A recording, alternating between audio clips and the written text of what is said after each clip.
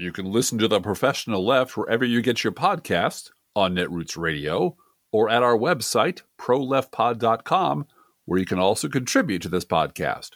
There is a PayPal button at our website, or you can mail us a letter and or contribution at P.O. Box 9133, Springfield, Illinois, 62791. This is the podcast for March 31st, 2023. It's not safe for work. Recorded live from the Cornfield Resistance, where we really do love hearing from you, most of you anyway. It's The Professional Left with Driftglass and Blue Gal.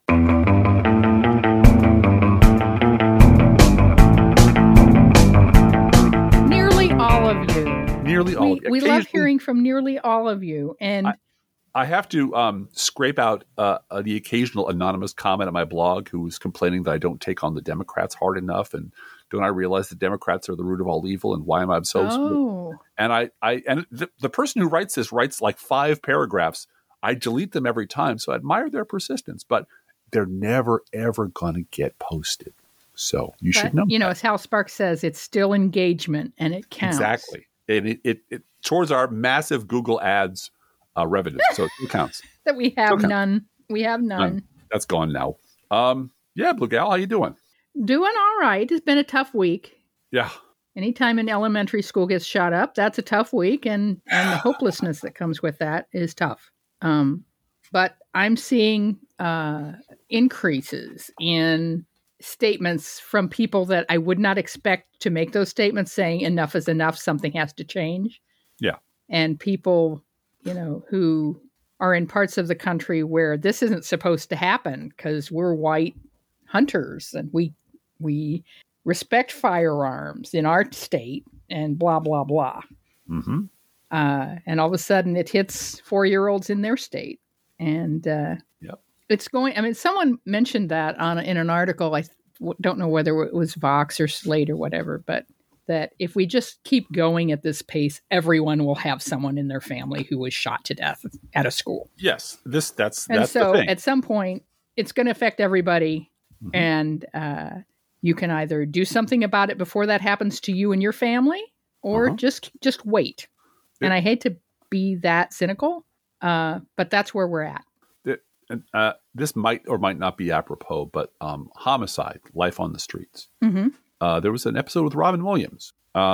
He and his family were in Baltimore, and their I believe, wife was shot. And he has to interact with the homicide unit. And he catches them at sort of talking casually among themselves and just is furious at them not taking his wife's murder seriously. Because he's sitting in a city with his kids, not knowing what to do, not knowing where to go. What do you do with the body? I mean, just completely unable to cope.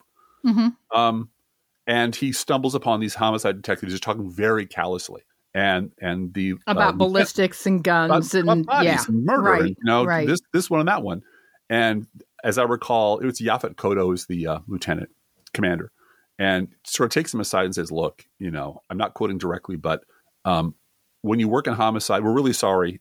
We do take this seriously, but when you've been in homicide for a long time, you got to develop a sense of humor." I remember the second homicide I worked on. I don't remember the 10th. I don't remember the 100th. But Robin Williams has this incredibly mesmerizing speech on the roof where there's a swing set, as I recall. He wants to handle a gun. He wants to show him a gun. And no, he's down on the stairs by the courthouse because he's got to stay there for the trial and everything. And he's talking to, I think, Kyle Secor, the detective. And he's talking very quietly. And this is where you knew Robin Williams could really act. Mm-hmm. It was, there's a club. We're all in a club. We murder victims. We're all in a club. That woman over there, she's in the club. Her over there. And he said, you can spot them. You can tell. People who've been traumatized, people who've had people shot in their lives who died. You can tell who they are. We don't talk. We don't have meetings, but there's a club. And now I'm in it. And I'm in it for the rest of my life. Mm-hmm. And there's a real sense that at some point, there'll be enough people whose lives have been ruined by guns. Right. That they'll simply not permit but Second Amendment. Yeah, but good guys They have will guns. not Bullshit. permit Republicans to sit in a legislature and do nothing. They will remove them by voting. Right. And things will change. Yeah. And this is Republican. This is Republican. This is Republican. Republicans. And that hopefully that vice, one half of the jaws of that vice is abortion, and the other half is guns. and they will crush the Republican Party until it is and no healthcare. more. Don't forget healthcare. Yeah. But you know what? We're going to do a letter show. Well, we're going to do some of your letters. Driftglass put some comments from his blog and other places in here. And some of them were just, you guys are so great. And I want to talk for a paragraph about how great you are. And I told Driftglass that we weren't going to read those this week. Look, I worked very hard barbering those comments and inventing them out of whole cloth. And I deleted all of them. Yeah, I know. We love you. We love you back. We do. But we're not in the business of self-aggrandizement entirely. Entirely. Someone has to aggrandize this blue gal. I guess that's no one else is going to do it. Yeah. All right. So this letter is from John. Dear DGBG, I'm categorically unwilling to give up on the prospect of a liberalized media enterprise. In fact, I believe that such an entity represents a necessary step in beginning to repair the damage done by American conservatism in the last few decades. I'm also categorically unwilling to accept former GOP operatives, aka mercenary liars, as any part of that enterprise. Spoken after our own hearts. Unfortunately, given their influence, however undeserved, it's highly likely that they'll weasel their way in. Oh, yeah. Assuming an intentional liberal outlet ever actually materializes. I cannot imagine how sick you both are of beating this drum. I'm much less politically aware and historically educated than you. Well, don't make that mistake, John. In fact, you've both taught me much, and I thank you for that. And I feel like I've been digitally screaming about this stuff enough to burn throat and fingers raw, and you've been doing it for a decade longer. Yeah. I hold out hope that blogs like yours and Digby, Empty Wheel, No More Mr. Nice Blog and others, and Daily Kos and The Guardian can eventually form a media Voltron of some sort. Well, hope springs eternal. And what goes unspoken or undocumented, because it can't be documented because time only moves in one direction, is the fact that most of us were talking about this stuff among ourselves personally before the dawn of blogging. Mm-hmm, mm-hmm. So, we were heartily sick of hearing David Brooks's bullshit in the New York Times long before you could hit publish on Blogger and let the world know that you were sick of David Brooks' bullshit. Right. And both sides do it and all the rest of it. So there's a whole sort of uncaptured decade or more of liberal thinking and commentary that exists in some magazines and some Utney Reader or whatnot, but not out where you can dig into your archives and find them. But I tell you, it's been a long, hard fight. And I really wish there were a Media Voltron that would join us all together and we could all become a mighty thing. And I'm just going to leave it at that and go on to a letter from Paul. DG and BG. I thought the second podcast about remembering the past that focused on Brooks was very well done and achieved your aim of providing context for where the mainstream media are today. It's a rare day when you hear such depth about an issue from any quarter. It's very important and just about totally lacking today. I'm a longtime lefty, and although I know the media is biased and so both-siderist, I have to be reminded of how this virus crept into our political discourse. Looking forward to the coming episodes. It does round out your message. He adds, Brooks is a slimy creep, isn't he? Yes, he is. He really, really is. You documented that fact very well. I think I heard you guys say you follow Jay Rosen on Twitter. We do, and we like his work very much. I suppose you've seen the thought-provoking article that Rosen referred to by James Fallows, linked below, which addresses many of the same issues you guys harp on. And I will remind everybody that we actually did an episode with Jay Rosen on this very show. It was episode 524, December 13th, 2019. You can look it up. And yeah, we're big fans of Jay. Yep. And we pay extra to have all of our archives still sitting there at Buzzsprout so that people can go back and listen to them. Yes, we do. Don't listen to the first year of episodes. That would be wrong. It's like the first year of Babylon 5. It has you just moments, skip that season. It has moments that are good, and you understand where it's going, and it's setting it up, and there's a lot of throat clearing, and this is where we're going. But you don't really need to. No. Our professional left came much later. Yes. Okay, this is a letter from Caitlin. I moved over from PayPal to become a $25 a month patron. $5 for me, and the rest to cover listeners who can't afford to support. Wow. Thank you, Caitlin. We appreciate that. Yeah, we very much People do. that can afford to co-sponsor people who can't afford to support our show. Yeah. You guys are great. Yeah. Well, we do hear from a lot of people who we know are strapped. Oh, who yeah. Who are just barely getting by, and they appreciate what we do. And this is our gift to them. It is Absolutely. something that requires a certain level of maintenance on our parts. We can't do it for free forever. But and we've just gotten hit with we're going to have to turn our digital lives upside down. I might as well insert that here. Yeah. Our internet cable phone bill went up by $50 a month this month. Yeah. Yeah. And so we're going to have to switch carriers and switch phone internet contract service provider and so forth because we can't afford that. And in order to do that, we're going to have to buy our cell phones that we're paying off. It's going to be a very complicated month for us getting things managed. But, that's where we're at. A bill that hits us. You and I talked about this, that, I have this fantasy of someday taking a round trip cruise across the Atlantic and doing nothing for 14 days and coming back the same way. And it's like, that's our health insurance deductible. Right. That's what we spend it on is healthcare. Mm-hmm.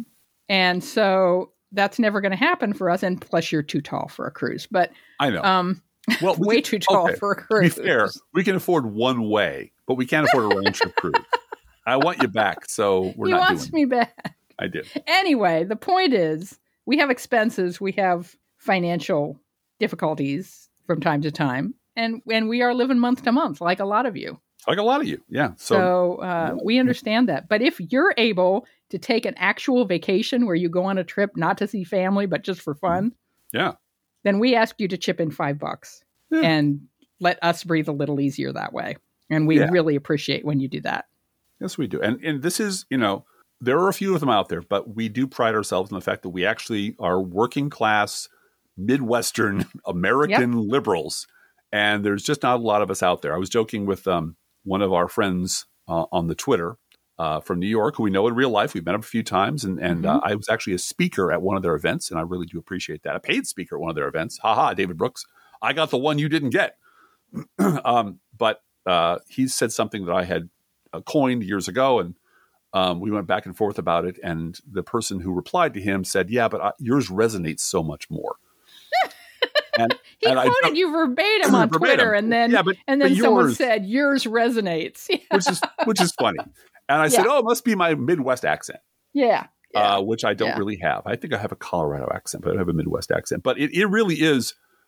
But it's a source of pride for us. We are literally one of the very, very few liberal, democratic, long-term, institutional podcasts and bloggers who actually live in the middle of Middle America and are a member of the working class, and with all of the problems and challenges and joys that entails. We're also church-going. So, it is a little like we are a unicorn, and we kind of like being a unicorn because we wouldn't have it any other way. But you don't get a 6-figure salary with that. No. Doesn't happen. No. If you sell unicorn horn to people as an aphrodisiac on Alex Jones' show, then you get the 6 figures. Then you get the 6-figure salary, but we don't get that. No. This next letter is from Ken, who said, I'd actually laughed out loud when Driftglass uttered, "These fucking people."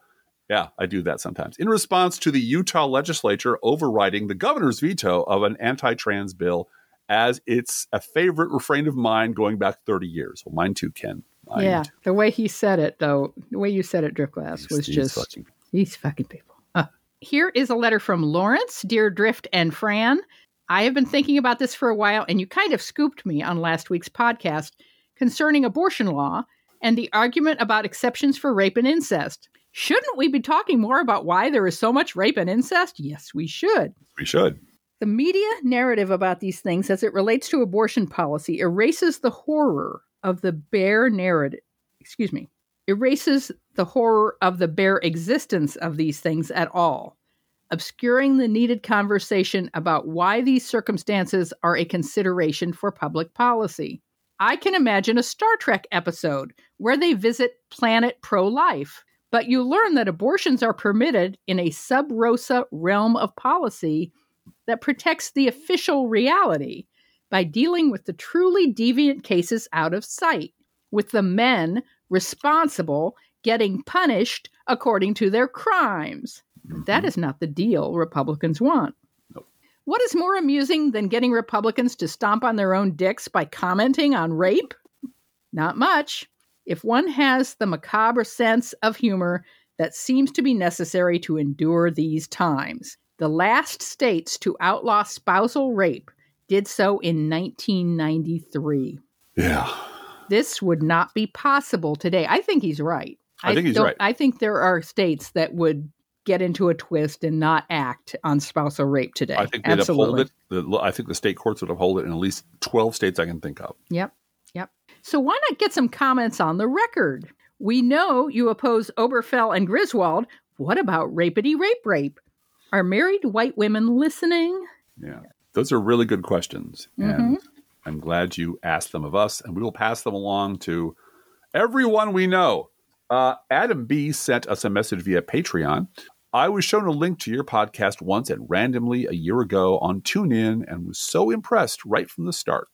I've been meaning to support you ever since, and now I can. Yay! Like most normals, it's been hard to effectively argue against the bullshit talking points I get from even my closest friends. It's hard to make a point when the opposition doesn't need to bother with truth or a common set of good faith facts. This is my own aside, by the way. This is why I don't want to hear any more from anybody talking about, you got to listen to what they're saying, feel their pain. You got to understand, liberals. There's some valid feelings behind all the racist, insane bullshit. You know what? I don't care. We're surrounded by these people. You don't need to lecture us about what they think and feel. It's coming out of every radio in this town every day. Mm-hmm. That's the end of my side. Back to Adam. Thanks so much for what you both do. I can't tell you how mentally validating it is to hear all the fucked up things I remember about the W administration, the Scarboroughs, the goddamn Peggy Noonans, the Bill Cristols. Ugh. They sound so reasonable on the Joe Show until you remember all the times they had the opposite opinions or blamed libs for something I'm pretty sure the cons did or ignored. Double ugh. There you go. That's why remembering stuff is so naughty. I appreciate you both more than you know. The No Fair Remembering Stuff series pushed me over the edge to make sure and donate. I look forward to all your content every week. Short of all that Soros money you get, I hope. Oh, yeah, right. You know, it's tip money, okay? Basically, it's tip money. Rambling message over. Lastly, Don Jr.'s on coke. What can I say? I've heard rumors that Don Jr.'s on coke. You hear with these I've rumors. Heard that. And I remember back during the Clinton years, I believe it was, when even the appearance of an impropriety needed to be rigorously investigated. So even the appearance of being coked out of your mind on TikTok, I think, needs to be rigorously investigated. But that's just me. What do I know? All right. Peggy writes to us. I love the part of the show where you said that your daughter decided to go to Missouri and help make it better. I live in Kansas, and I hear so many people say, why don't you just move to a more sensible place? Mm-hmm. I don't think we should abandon half the country to the people who want to drag us backwards. But so many young people are taking off for the coasts, including two of my girls. Yeah. I wonder if your daughter knows about Blue Missouri. Yes, she does. They're trying to change things at the state level. Jess Piper at Piper for Missouri ran for state legislature as a dirt road Democrat. She lost badly, but says many of the seats were uncontested. And yes, we know about that from our own ballots. Mm-hmm. And you can't win what you don't try for. I also wondered what drunken Irish policeman mysteries your dad likes. He likes the ones that he was reading at the time you wrote this letter, Peggy, were Adrian McKinty, the Sean Duffy novels. So if you want to go check those out, those were the ones he was reading at that time. He likes drunken Irish, sad, widowed, the girl got away, I'm all alone, and then there's this murder to investigate. That's his book. Preferably just after World War I and during the Troubles. So during the Troubles. Mm-hmm. It's a lot of fertile stuff there. Fertile stuff there, absolutely. And I'm going to read a letter from Paul now. Paul writes, hi, guys. I'm a longtime listener and contributor, and I have to say I love listening to your show. Well, thank you, Paul. It lets me listen in on your lives and gives me an idea how other communities are shaped by local and national politics. Mission accomplished. Good for us. So I thought I would share a little bit of our lives here in Louisville, Colorado. I'm actually writing this while the president is touring a few blocks away in the fire-ravaged neighborhoods just to our west. Of course, I had no chance, of seeing him, but recently he's really stepping it up, telling the world what really happened on January 6th and laying the blame squarely where it belongs, on our horrible previous president. Biden has been giving us some long-needed straight talk, and I look forward to more. So do we. But I digress. Let me tell you about Louisville. First off, it's pronounced Louis, rhyming with sue us, not Louis like a long-dead French king. It was named by a local settler, Louis Nawatani, who named it for himself. Good for him. Louisville started as a coal mining community and is now home to roughly 20,000 residents. Its temperate climate, many parks, and wonderful downtown are some of its reasons why Louisville has been named one of the best places to live in the United States. In some ways, it has become too prosperous. As Californians sold their homes and moved to Boulder, neighboring Louisville saw home values rise. I wouldn't be able to move here if I hadn't arrived decades ago. Homes have gotten too expensive. Another brief aside, my grandmother and grandfather and aunt lived in a house my uncle bought them in Boulder sometime in the late 60s, early 70s. I could not afford to buy the garage attached to that house anymore. Mm-hmm. It's ridiculous. It's a gorgeous town, a beautiful place, and well worth the scenery. But out of reach to most people these days. Wildly out of reach. Yeah. All of the homes that my relatives lived in the 60s and 70s in Colorado. They're seven-figure houses now. Are now seven-figure houses. And they haven't changed at all. They're just... No, they're split-level aluminum siding houses that are $1 million. It's just the demand. I think I mentioned this before. My uncle had a ranch just outside of Denver. It had many acres around it. He had horses out there. He built his own home. He did that every time he was alive. The acreage is all gone now. It's been gobbled up by condos, but his original house is still there. Where I played as a kid, we watched TV, had barbecues outside, hunted for night crawlers. However, it's now in the high mid seven figures to buy the same house. So it's, that's the way of the world, I suppose. Anyway, we have, however, had some interesting weather recently. Things have been drying up in a big way. In the last 6 months, we received 1.1 inches of rain, our driest 6 months ever recorded. That is drier than Death Valley, 1.9 inches, and the desert around Phoenix, 5.6 inches.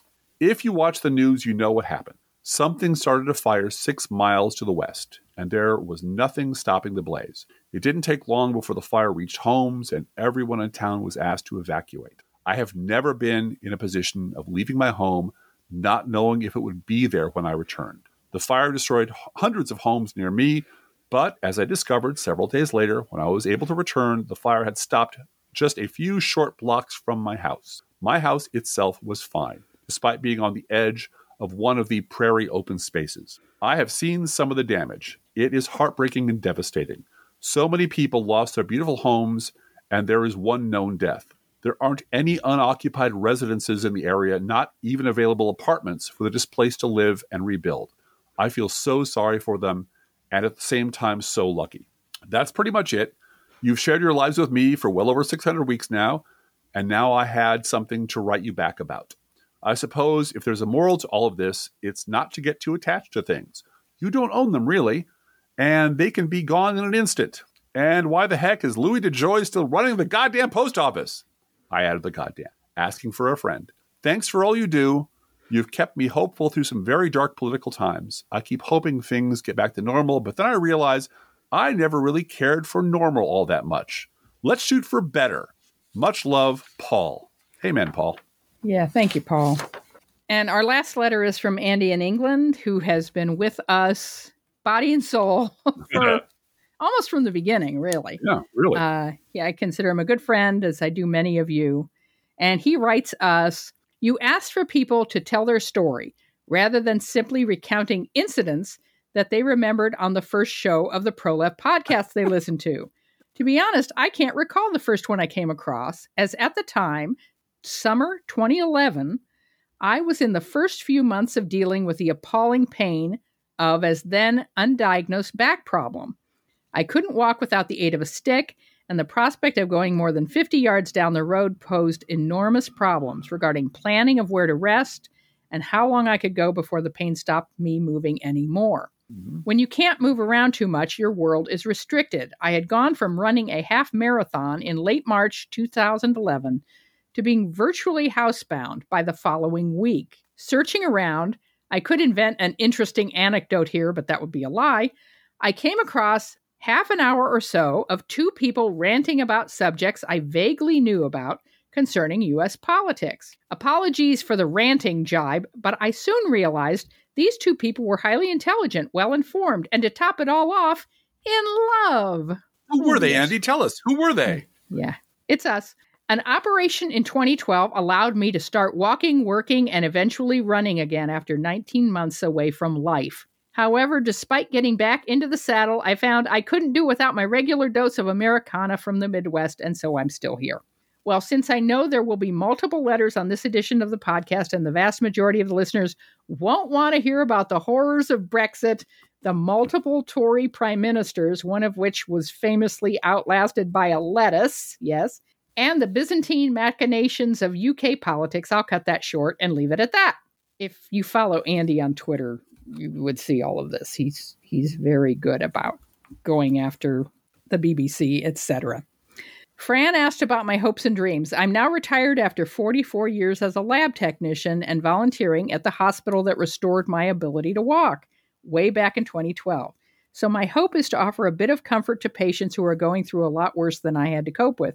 I'm a neuro buddy and go around the wards each Monday with my good friend Donna, who had a stroke some 30 years ago and had to overcome far worse than I. My dreams are probably in line with most listeners, to see Mr. Trump in a prison cell, and for Fox News to go broke. One can hope.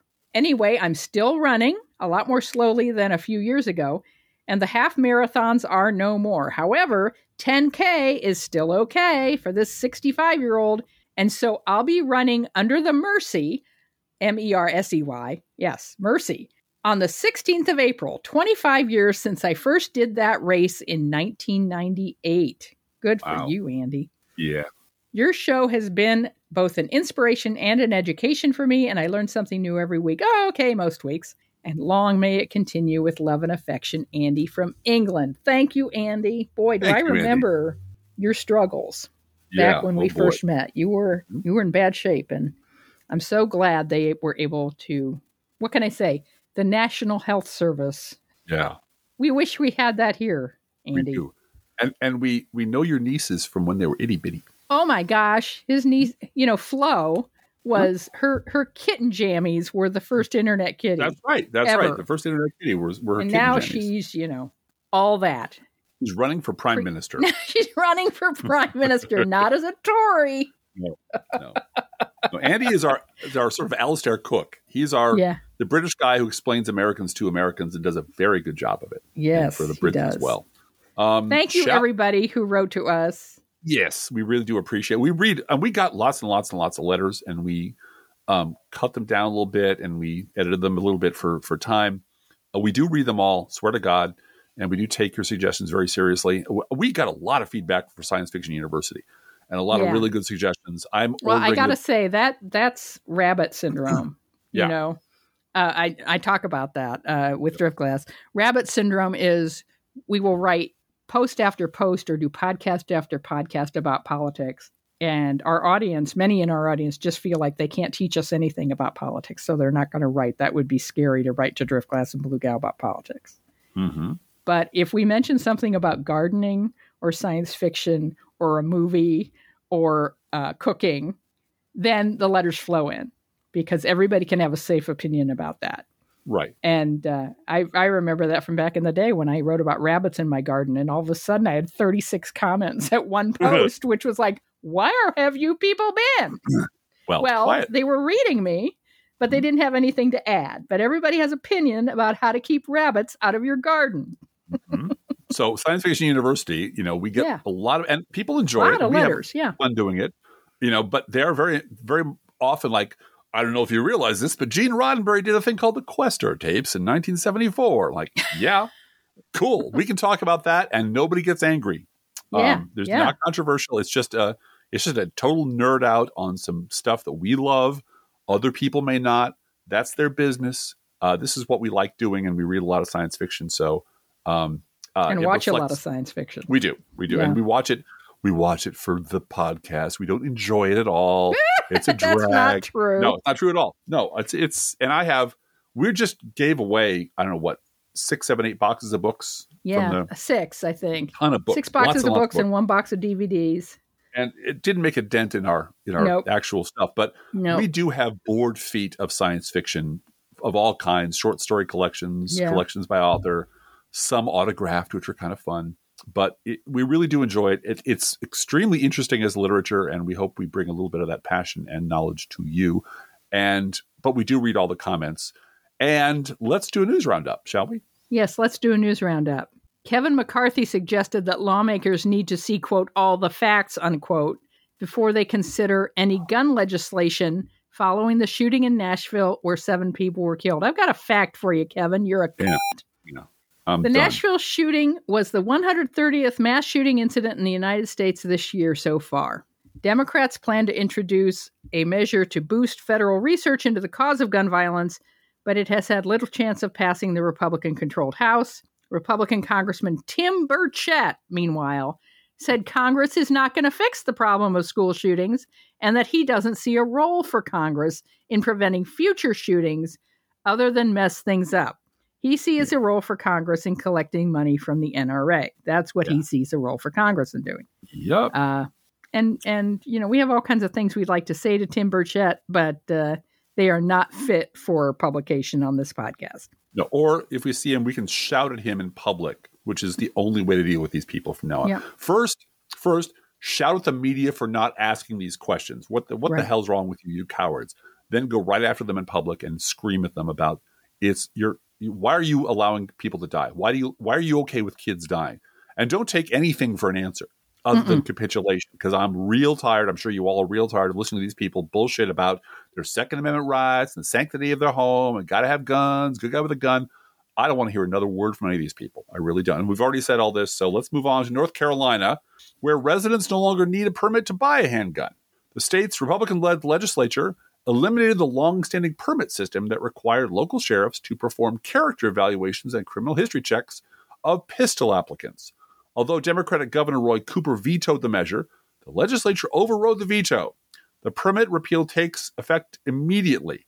Meanwhile, let's count our blessings that North Carolina decided to expand Medicaid this week. From Senator Sheldon Whitehouse, personal hero of mine, the Administrative Office of the Court sent me a letter confirming the Judicial Conference of the U.S. has adopted new, stricter rules requiring way more disclosure of free trips, meals, and other hospitality accepted by federal judges and Supreme Court justices.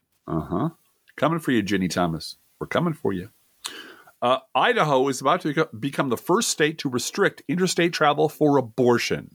Isn't that just fucking special? The bill would create a whole new crime dubbed abortion trafficking, which aims to limit minors' ability to travel for abortion care without parental consent. Unconstitutional and unenforceable, but it's Idaho.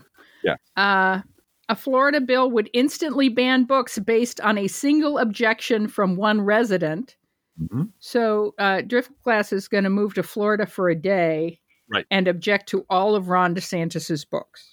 All of Ron DeSantis, the collection of Ayn Rand, Reagan, every biography of Reagan, and the Bible. That's good. Yep. Meanwhile, the Republican-controlled Missouri House has voted to strip all state funding from public libraries. Yeah, there was a real danger of people in Missouri, young people in Missouri, not being raised as illiterate morons. Mm-hmm. So we got to stop that from happening, if at all possible. A federal judge ordered Mike Pence to testify to a grand jury investigating Trump's efforts to overturn the 2020 election results. Sorry, Mike, you're going to have to talk on the stand with your hand on the Bible. That jerk Kevin McCarthy, again, he demanded a meeting with Biden to discuss raising the debt limit. The White House, however, responded to McCarthy's demands by calling for House Republicans to produce a budget proposal first.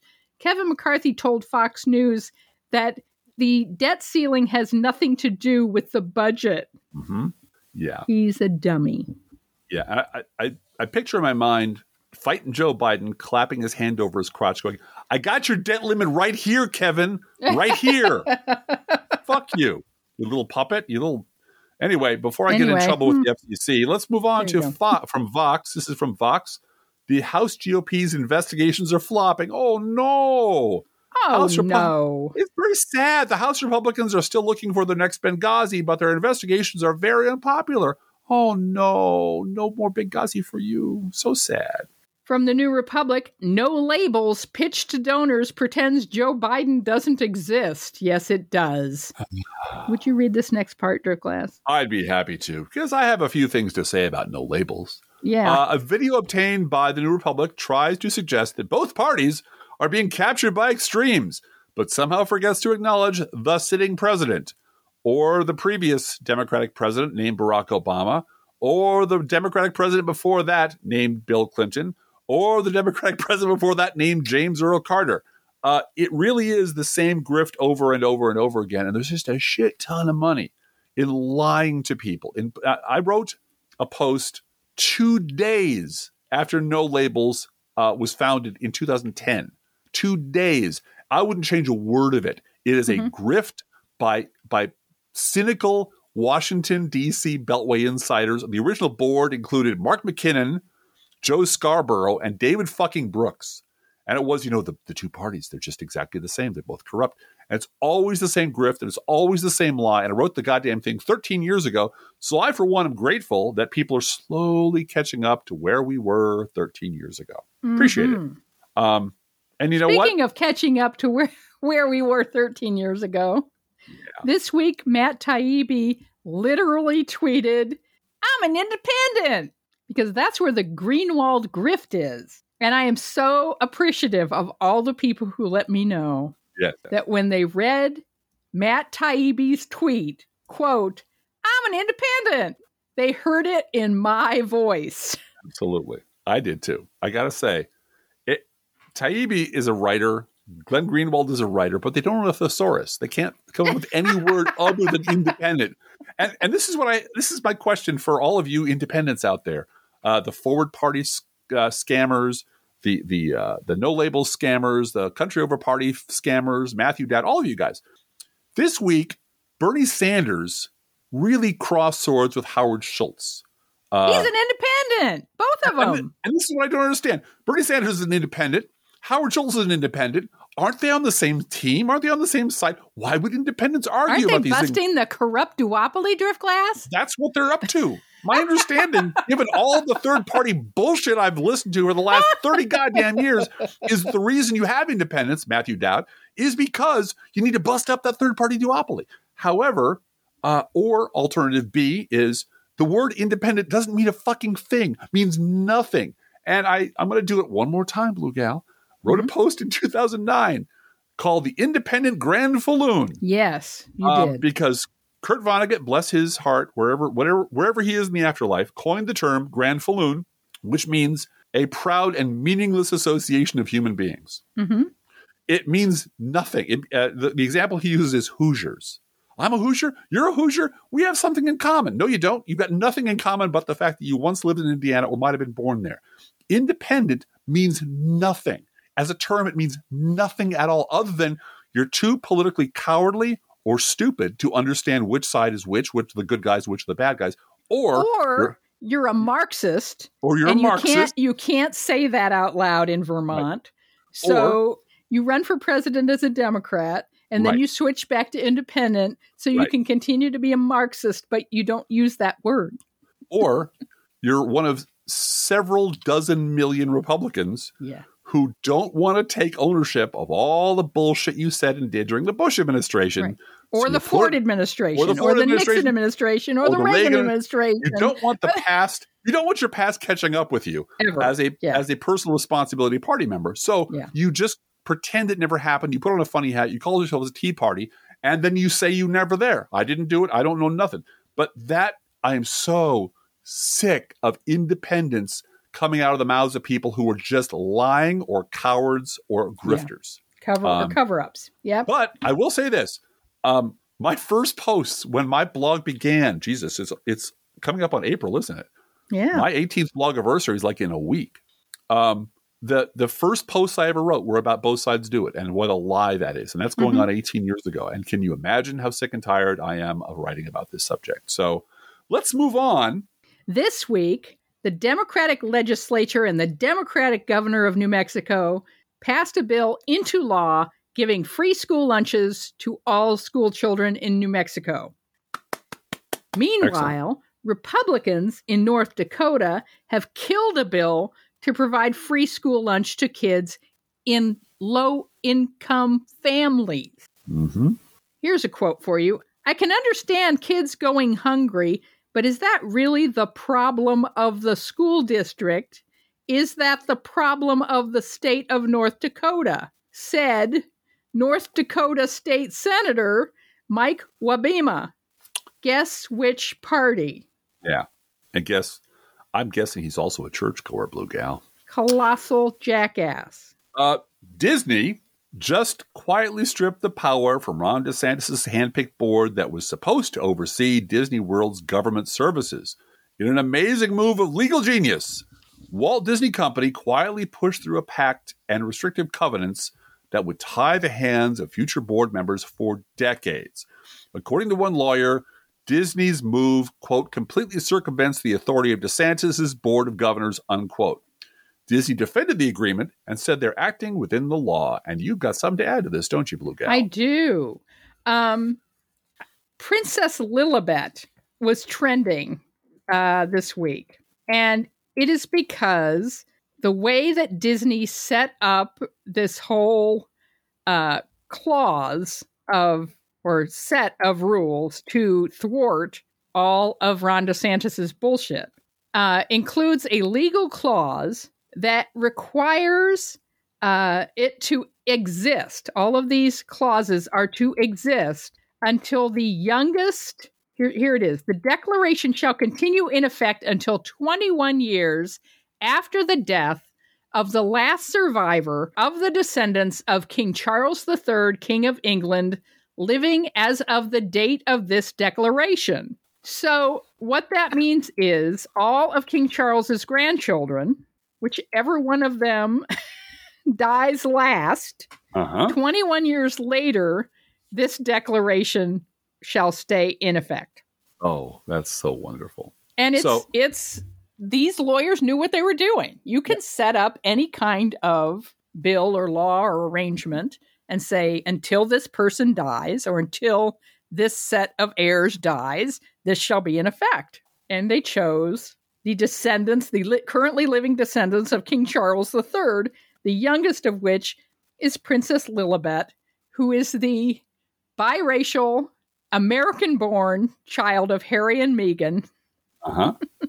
Who's now, by the way, officially a Disney princess. A Disney princess. And, you know, the lineage of this family is, and particularly the women, is to live close to 100.